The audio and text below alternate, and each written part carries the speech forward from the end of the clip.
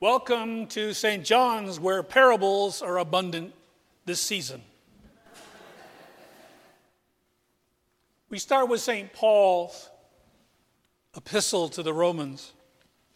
And what's interesting, at the very end, and I'm not going to go through a lot of it, but the very end he says, "For in hope we're saved. Now hope that is seen is not hope. For who hopes for what is seen? But if we hope for what we do not see, we wait for it with patience."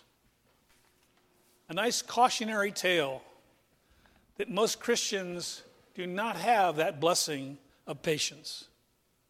But I ask you to be patient with me today. As we look at the gospel, I was fortunate enough to look at some resources, and Elizabeth Johnson did a sort of excerpt of this particular passage. And I found it interesting because she helped me focus for the first time ever on the difference between the grain and the wheat. She said, we have to understand a little bit about botany to truly understand the significance of the wheat and the weeds. There is a term that's used in the Greek, which is a term from botany, which means zinzania. And actually, zinzanium was the plural, darnel. Now, the weeds that were planted and sowed with the wheat were considered darnel. And what happens in the growing process, and she points this out, that as the weeds mature and the grain matures, the grain, the wheat, is so heavy that the tops bend over. Yet the weeds, the darnel, stand straight. Hence the cautionary response of the Lord and the Master. Because when the slaves say, "Do you want us to remove them, pull them up?" He said, No. You'll tear up the good wheat with the weeds. And he was reminding them to be patient and let the growth of wheat and weeds come together. So that in fact, the reapers could come and take all of the tall weeds and pull them out at the same time and burn them in the fire.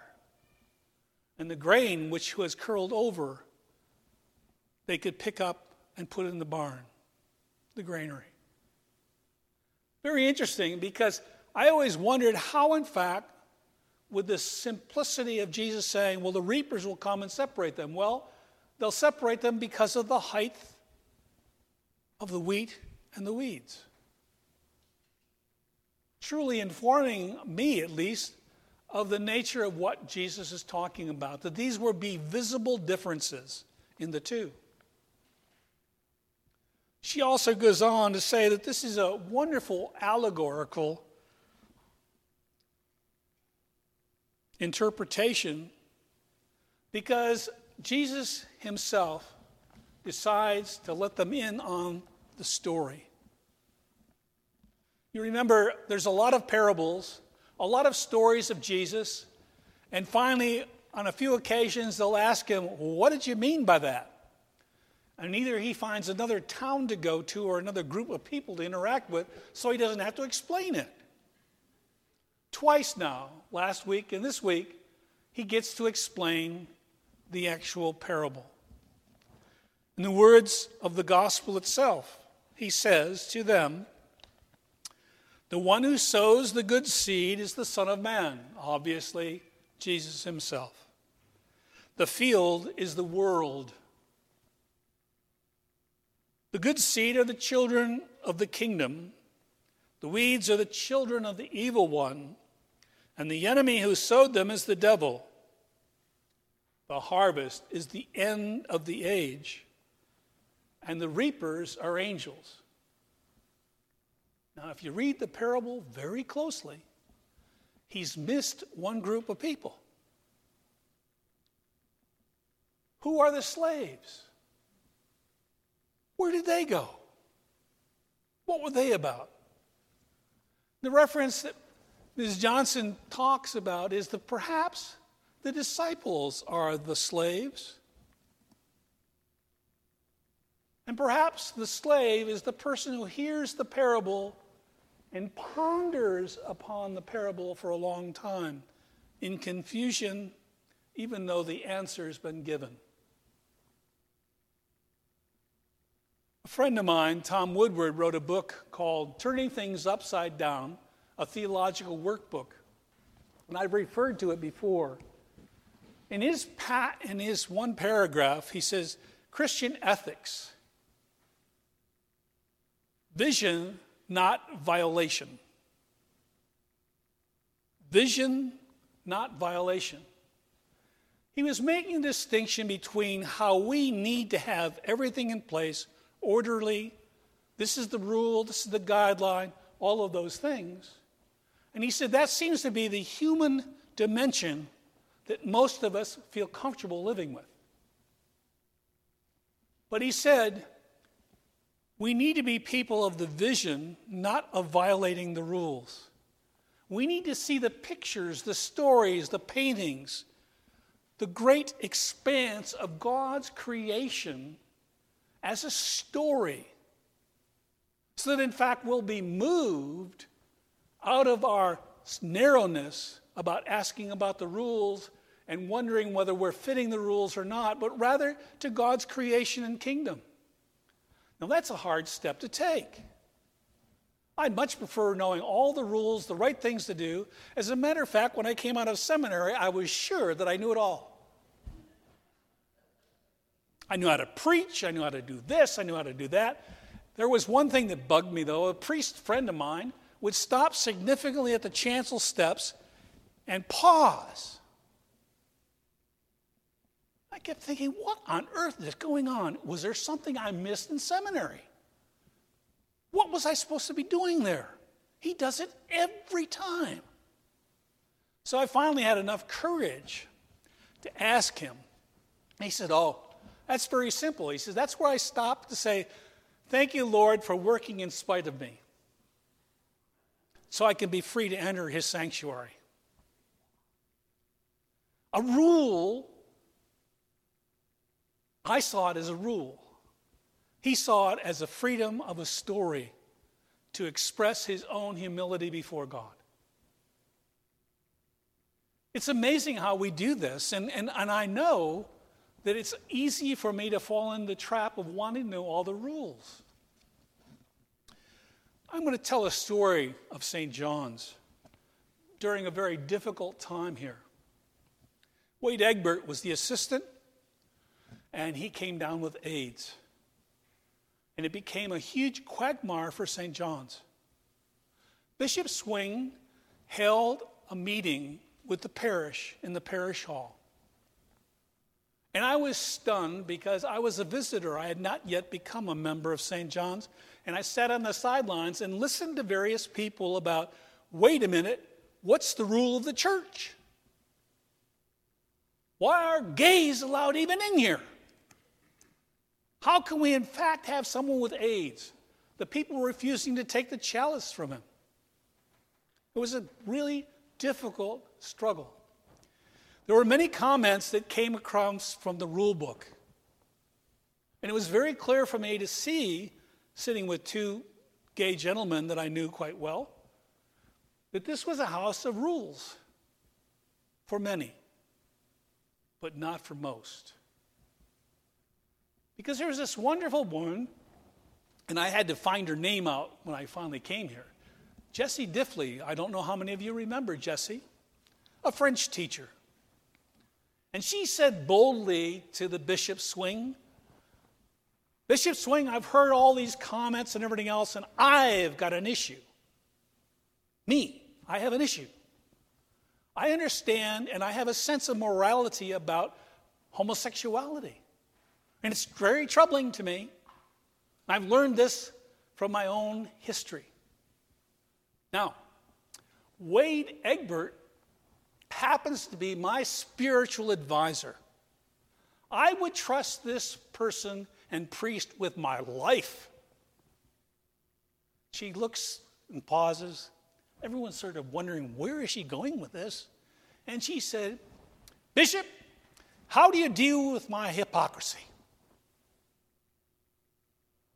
All of a sudden, the whole tenor of the meeting changed because someone had the ability to stand up and share their story of conflict and share their struggling with spirituality in front of the rest of the people. It was one of the most powerful witnesses to Christ's love in the presence of turmoil that I've seen. It was a great start of a tradition and a love affair to follow Jesus Christ through the Church of St. John's for me. And I think it's incumbent upon us to realize that most of our laws inhibit us from seeing and being patient about the hope of God's love coming into our midst. In struggling with this passage and trying to get a focus on it, I ran into something this past week which I am very unhappy about and not very proud about. I happen to be a member, actually an officer, of our homeowners association of our condominiums. That was my first mistake. And I realized that not everyone would agree about the decisions that were necessary about safety to be done in our complex. And as we're trying to lay out all of these issues, a new person moving into our neighborhood expressed his expertise and experience in saying that what we're doing is all wrong. Now, I immediately defaulted to my rule behavior, saying, who the heck is he to judge me? Why do I have to put up with this individual when, in fact, we have struggled with these issues for a long time, notified everyone in the complex for a long time, and here all of a sudden this person's accusing us of not representing him and not doing the things right. As I struggled with the sermon, I suddenly realized that, boy, this is my story. It's the parable that I need to understand about seeing someone with a different point of view, and instead of erasing that person from my mental right side to the wrong side, to include that person's story because that person's story is reacting out of his own concern and frustration. I still haven't been very successful on this transition. And I ask you to pray for me because, in fact, I need to get past my righteousness and rules to begin to exercise the visions, the stories of Jesus in my heart and mind so that I can embrace that individual with a sense of moving forward and sharing, hopefully, a process that will, in fact, work for all people at our complex. Are we people of the vision, of the story? The artists are. When they portray pictures and symbolic representations of all these wonderful things in our creation, they bring to us a sense of light and life. It's their story that they portray, either by painting, poetry, artwork, whatever it might be. We need to be sensitive to the stories of all of us here. Our differences of opinion are important to be shared because it's in our differences that hopefully we will forge forward with God's love and the direction to be disciples of Him. May we be the slaves of Christ. May we, in fact, understand that the good and the bad will always be there. But we need to be patient so the angels can pull the weeds from the grain.